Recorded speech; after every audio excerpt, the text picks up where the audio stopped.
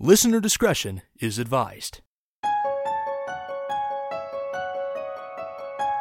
Welcome to the Mysterious Michigander Podcast, the podcast that brings the spookiest of the paranormal and the most chilling of true crime directly to you.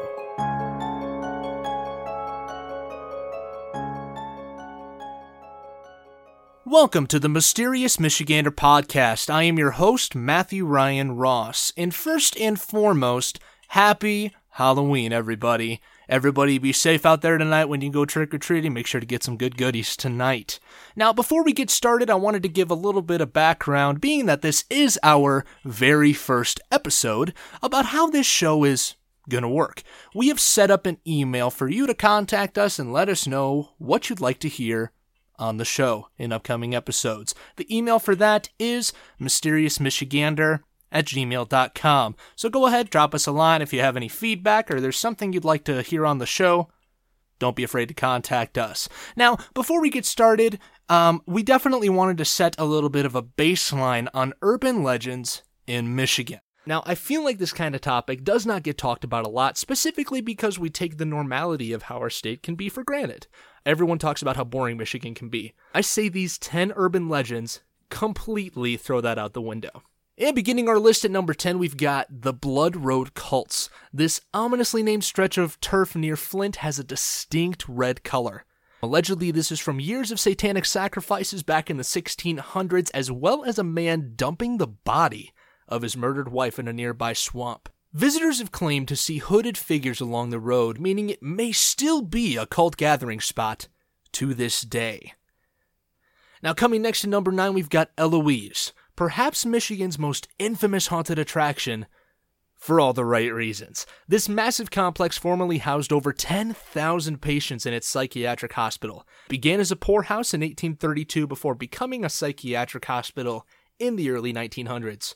The abandoned hospital is said to be host to screaming ghosts of former patients, and the nearby cemetery, no shocker at all, is no less haunted. I've had my share of experiences in cemeteries that are pretty crazy myself. Here in Battle Creek, we have a place called Oak Hill Cemetery. It's where some of the most elite of the elite throughout Battle Creek history are buried, including abolitionist Sojourner Truth. We also have C.W. Post and W.K. Kellogg buried there, the pioneers of two of the biggest cereal companies in the world, and also rock and roll star Junior Walker from Junior Walker and the All-Stars is also located in that area. I've had my own experiences there. So, honestly, you can't expect cemeteries not to be haunted. That's just... come on. So next on our list, we've got Hell's Bridge. Now, this one would be really, really scary, even without the ghost story that comes along with it. So, the story goes that demons possessed a man by the name of Elias Frisk, who kidnapped, tortured, and murdered a series of children before disposing of their bodies underneath the bridge like a demonic troll. The townspeople eventually hung Frisk from the bridge itself before the current carried his body away. Great idea, because the demons that allegedly possessed Frisk still haunt this ominous crossing today. That's a big nope from me. Demons are where I stop. So, if you want to check it out, go for it, but I would definitely not recommend it. Next on our list is the Lake Michigan Triangle. So move over, Bermuda. We've got our own triangle here in the Great Lakes state. So this stretch of sea between Wisconsin and Michigan has played host to a series of rather strange events throughout history. Some say that this location just is adding fuel to the fire for any of the creepy occurrences. So a lot of the most common things that occur here are shipwrecks, UFO sightings, and missing planes. So it all began with the disappearance of Captain George Donner of the O.M. McFarland. And this is one of the spookier tales from the Triangle. Supposedly, in 1937, the freighter was within the Triangle when Donner disappeared from his cabin, just gone. And they said the cabin was locked from the inside, and he was never found aboard the ship, and no one could ever figure out where he'd gone at all. And then another tragedy occurred in 1950 when Northwest Flight 2501 disappeared over the Triangle while traveling from New York to Seattle. The fact that the plane crashed into Lake Michigan, of course, is undisputed, being, duh, they would have found the wreckage otherwise if that weren't the case, but the plane itself has never been found, even 68 years later. Crazy stuff.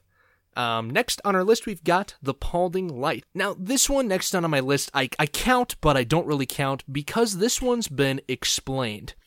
So the awesome students at Northern Michigan University explained this phenomenon, but it is still creepy nonetheless because, for a long time, it went unexplained. So if you haven't heard of the Paulding Light, you're about to. The Paulding Light, also known as the Dog Meadow Light, is a single bright, unexplained light, now explained of course, that has appeared in a valley near Paulding, Michigan since the 1960s. Some have explained it away via ghost stories. In the most popular version, a railroad worker was killed in a collision while trying to use a lantern to alert the oncoming train to cars stopped on the tracks. That kind of thing is just ridiculous to me that anyone would even think to do that. But others attribute the lights to extraterrestrials. No shocker there either. A group of Michigan Tech students in 2010 gave a more reasonable explanation.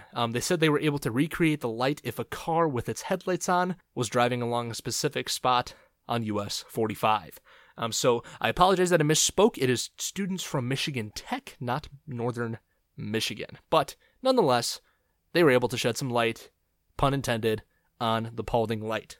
Next on the list at number 5, we have the St. Alban House Ghosts. So this one's a little interesting, but it's really short. Either way, I thought it would make a great addition to all of these. In July of 1929, cult leader Benny Evangelist and his family were murdered in their homes, hacked to death with an axe. The murderer was never found, and the house itself is no longer there. That being said, residents have reported seeing ghosts ranging from a headless man to small children playing in the lot.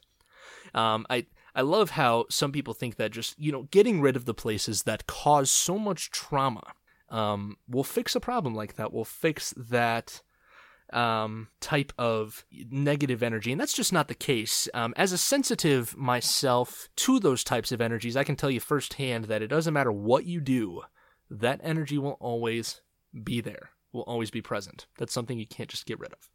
Next on the list at number 4, we have the Nain Rouge. This one's a little interesting. So this one's French for red dwarf. The Nain Rouge is French for red dwarf. And it is an ominous figure in Detroit folklore. I didn't even know they had folklore, and I was born there. It tells you how much I knew about this stuff going into it. So according to legend, Detroit's founder Antoine de la Mothe Cadillac encountered a demon-like creature that called itself the Nain Rouge and cursed the entire city. The creature is said to have popped up throughout Detroit's history, usually during tragic events. Sightings were reported during the 1805 fire, which burnt almost the entire city to the ground.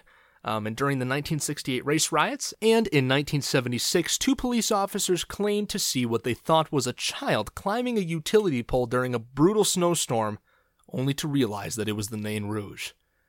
In recent years, the Nain Rouge has become a beloved fixture in Detroit. In 2010, citizens began having an annual parade to celebrate the creature, and local wine companies and breweries even make wine and beer in honor of the demonic entity. That being said, the question still remains, has that curse bled over to the frickin' sports teams or not? I think it has. You decide. Next, we have on our list the Bell Telephone Ghost, Michigan Bell Telephone Ghost. So according to local legend, the home of the Michigan Bell Telephone Company in downtown Grand Rapids was once a boarding house called the Judd White House, which had quite the grisly history, of course. Shocker.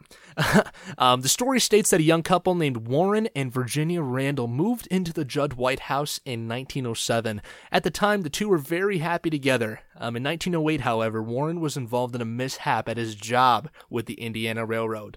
Ended up costing him his leg. Their marriage began to fall apart from there as Warren became paranoid and thought Virginia was cheating on him. She ultimately left. But he eventually convinced her to see him again and lured her back into the house. When she got inside the house, Warren then bludgeoned Virginia with his wooden leg before tearing a gas fixture from the wall. And then as the fumes began to fill the room, he took a straight razor and slit his own throat, ending the entire ordeal. Complaints of a terrible odor then led authorities to discover the bodies later. The boarding house was eventually demolished, and the Michigan Bell Telephone Company built their offices on the empty lot. While the story isn't found on any official records, many locals believe it to be true, of course. People claim that they can still hear the Randalls wailing in the night, and also the tapping sound of Warren's wooden leg. Yet another example, ladies and gentlemen, of, just that type of energy doesn't leave. It stays. Always does. And even if you demolish what that took place in, it's almost impossible to rid anything of that type of energy. Almost impossible. Next on our list, we have the Ada Witch. So an old legend revolves around a cemetery, again, haunted cemeteries, awesome sauce, in Ada, Michigan, where folks say you can encounter the Ada Witch. According to the story, sometime in the 1800s, a man discovered that his wife was having an affair. Gosh, we've got a theme going on here. After catching her in bed with another man, he murdered her and then attacked her lover. The men fought so violently that they both ended up mortally wounded and they both died. The woman in question became known as the Ada Witch and is still believed to be buried under a broken tombstone in Findlay Cemetery in Ada, Michigan. People say that they can hear the sounds of the two men grappling and can sometimes even see the ghostly apparition of the Ada Witch, who appears as a woman in white. Legend says she hangs out by her own grave frequently. Shocker. No reason to hang out by anyone else's graves. However, the grave in question likely does not belong to a murdered adulteress. The evidence suggests that the grave really belongs to a woman who died of typhoid in 1870 at the age of 29. Eventually, because the legend just would not die out, a company ended up donating a new stone to place over the grave. And now the final installation on our list today. The reason why I wanted to save it for last is because of how peculiar it is. Now, this one is supposedly one of the more famous Michigan legends, and that's the legend of the Dog Man. Now, this is the first I had heard of this, but I could see why it would be really popular in Michigan. It's like Dollar General Bigfoot or something. So, one of the most popular urban legends in Michigan involves a tall, dog-like creature with piercing eyes and a screaming howl. It's neither a werewolf nor Bigfoot. Instead, you'll find Dog Man roaming the northern woods of the Lower Peninsula. Steve Cook, then a DJ at a Traverse City radio station, claimed that he started the myth when he made up a song about the Dog Man called The Legend as an April Fool's Day joke in 1987. Cook clearly underestimated this legend as people quickly started calling in to the station to corroborate the stories of their encounters. One man recalled an incident with the beast from 1938 when he was approached by a pack of dogs. Several scattered when he fired his rifle, but one simply stood up tall and glared at him before sprinting away like a human. The first reports of Dog Man date back to 1887 when two lumberjacks saw a creature with a man's body in a dog's head. But there are also similar reports from French fur traders dating as far back as the early 1800s. An unusual animal attack in the nearby town of Luther in 1997 seemed to confirm Cook's prediction of a 10-year cycle for Dogman attacks. But video evidence of an attack in 2007 turned out to be a hoax. Of course, ruin it for everybody by making fake stuff. Cool. With the next round of Dogman sightings expected in 2017, the public waited for something to happen. But I haven't found any documentation of any sightings since 2007, but of course that was a hoax anyway. But if you see the Dogman for yourself, tell them that the Mysterious Michigander Podcast would like an interview. That's it for today's show, ladies and gentlemen. Thank you for sticking around. Next week, like I said at the beginning, we will be talking about the Zodiac Killer and his timeline. But until then, stay spooky, everybody.